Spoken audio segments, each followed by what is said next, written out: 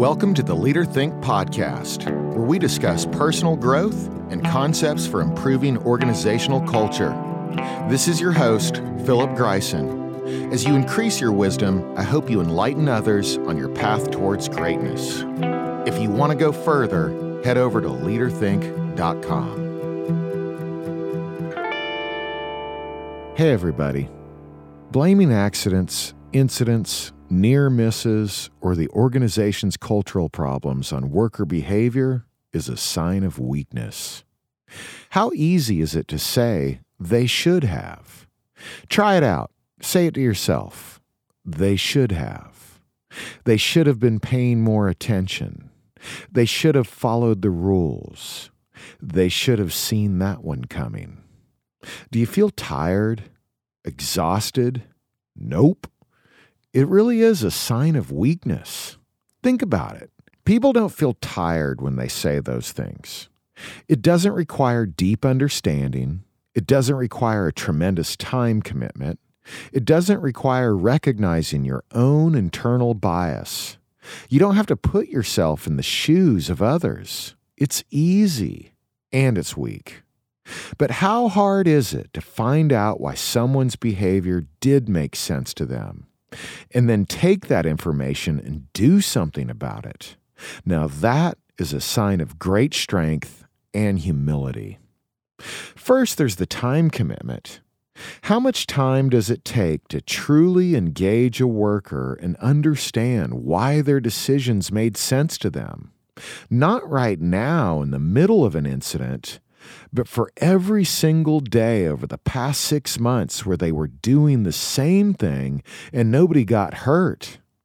To understand how the decisions didn't just make sense, but how they became normalized over a long period of time, that takes a tremendous amount of time. It's a lot easier to look at an incident as a singular event that took place one day and blame it on misbehavior than it is to look at the incident as one link in a chain of events that started years ago and became normalized over a long period of time. Then we have to deal with our own internal bias and judgment. A hard truth to accept is that all of us are biased. And we all judge the actions of others. It's normal for us to do that. It's just the way our limbic brains are hardwired. The first step to understanding why the behavior made sense is to admit that all of us walk in the door with a big sack of bias and prejudice because we have the luxury of knowing the outcome. Whenever we begin to analyze an incident, we already know what they didn't do or should have done. We know what happened. They didn't know what was going to happen, or they surely wouldn't have done it. How many people do you know that truly have that deep level of self-awareness to combat their own pre-existing bias and judgment? People that have the strength of recognizing it when it veers its ugly head. People that not only recognize it, but have learned to forgive themselves when it occurs and put it to the side so they can truly learn instead of judge. One time I was researching bias and found that one of the greatest forms of bias is the bias that people think they are less biased than the majority of other people. Let me say that again. One of the greatest forms of bias is the belief that people don't think they are biased. That is a thought process that we have to accept, deal with, and fight against. And it's not for the weak. It's for the strong who are willing to own up to it. Then there's the issue of saving face. When organizations have an incident, everybody knows about it. Most of the time when an incident occurs with one of my clients, I hear about it from somebody else before I ever hear the story from the actual client. In the general contractor world, all the subcontractors see it happen, and they all start telling the story, sending texts to everyone, a lot of times with gory pictures attached, all while the GC is still preparing an official statement. So many times I've been emailed a picture of an incident from a subcontractor who wasn't even involved. They were just there as a witness to it. And they were spreading the story of what happened before the GC was even ready to talk about it. It's understandable, though. Legal is involved. We put rules and safety programs that tell us not to say anything until we have formed an official statement that satisfies the lawyers and upper management. But in the meantime, everybody else is already talking about it. And then the news media starts telling their version of the story.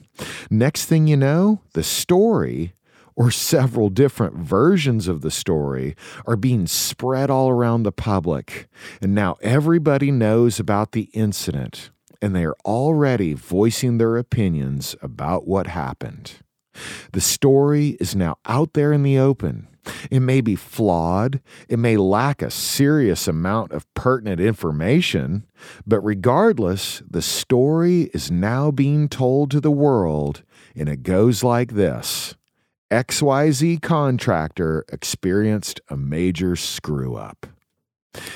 This triggers a need to save face. A need to save face with the clients that hire us so we can keep getting work and pay the bills. We have to keep the doors open, right? A need to save face with all the subcontractors and vendors and partners and OSHA. This creates a tremendous amount of pressure on organizations to tell the world that the problem was a lone worker behavior. But rest assured, all our workplace systems are a well-oiled machine. The problem isn't us, the organization. The problem is a lone worker who didn't do what they should have done.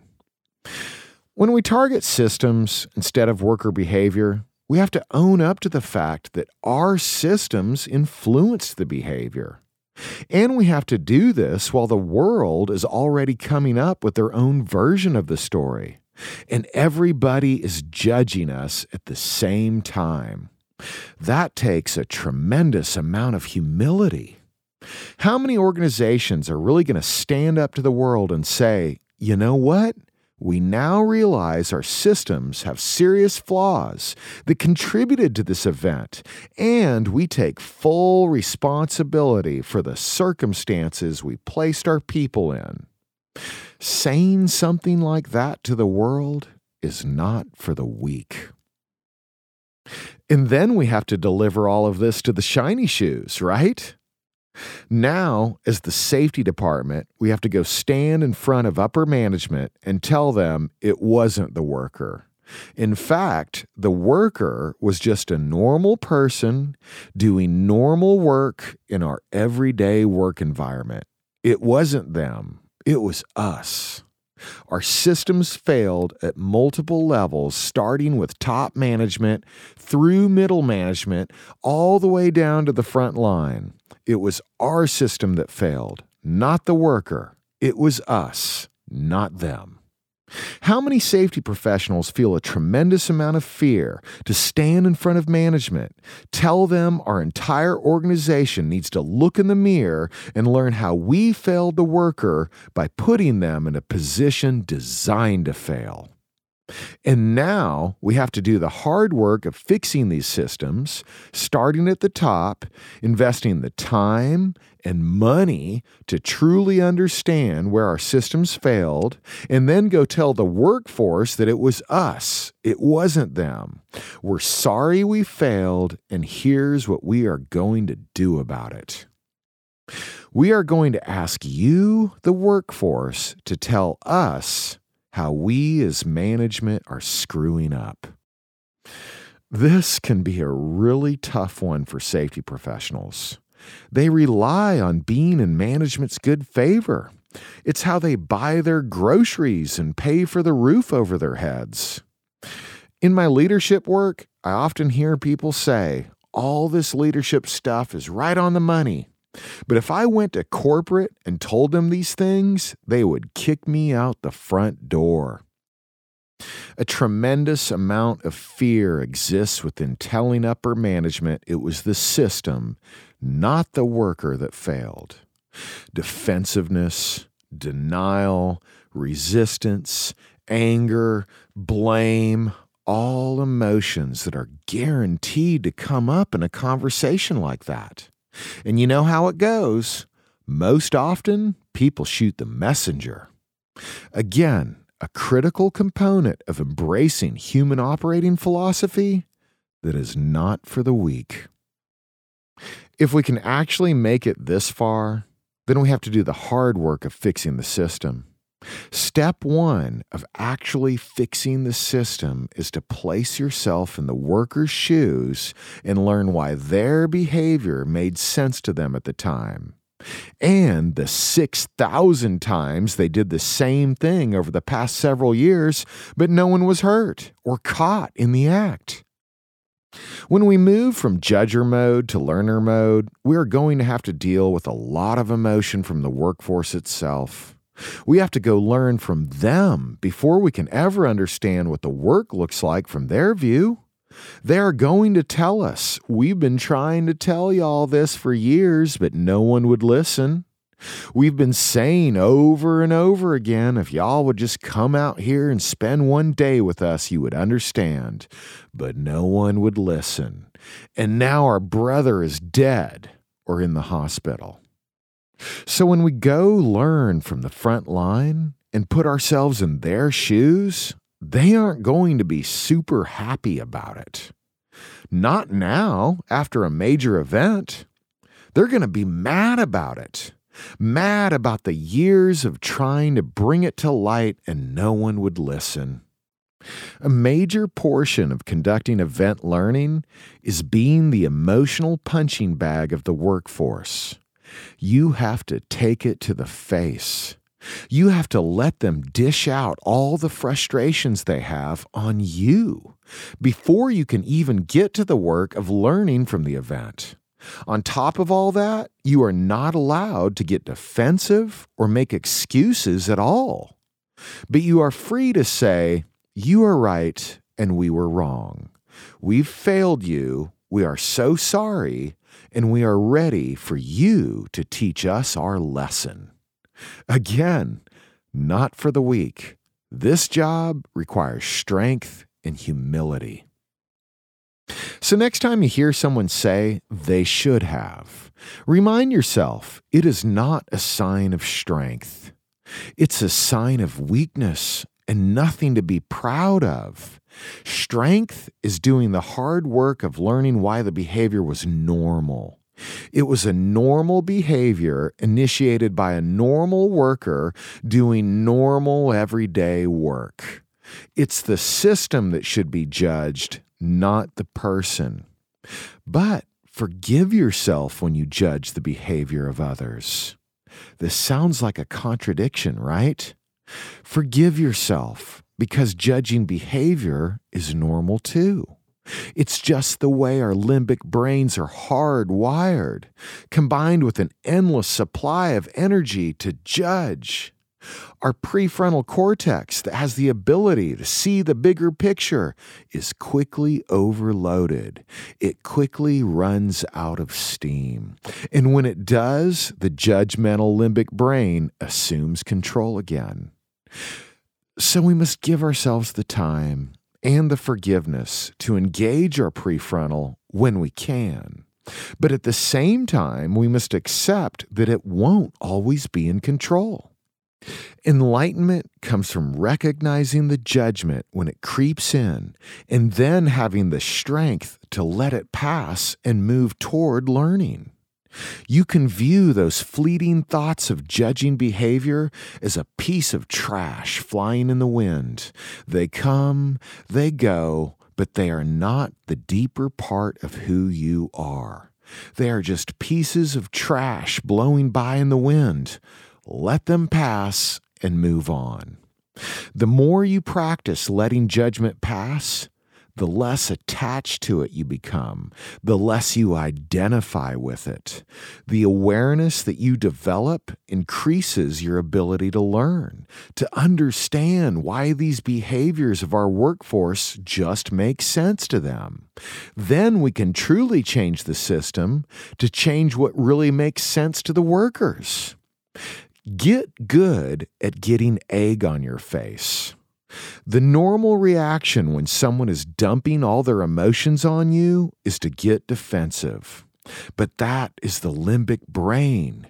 When management gets all emotional about the hard truth message that you deliver, you don't have to react in the same way. You can go to your prefrontal and sympathize with them instead. From there, you can feel for them instead of resisting the emotions they are surely going to throw your way. Same with the workforce and event learning. Notice yourself when you feel the urge to make excuses about the system that contributed to the incident, and don't do it. It's not going to help the matter. They don't want to hear excuses about why the system is the way it is. They want to hear that you are going to learn from them and change it, with their input considered. Tell them that. Tell them you are not here to make excuses or defend corporate policies. You are here for two reasons. First, to say you are sorry, and second, to learn from them. That attitude will diffuse their emotions. Making excuses will amplify them. So next time you hear, "they should have," remind yourself it is a sign of weakness. To judge behavior is easy, it's cheap, it only takes a second, and it's weak. To learn why behavior makes sense to normal people doing normal work in normal flawed systems is hard work and a sign of great strength. Have a great enlightened day. If you learned something valuable today, please share it with others. For more information, head over to leaderthink.com.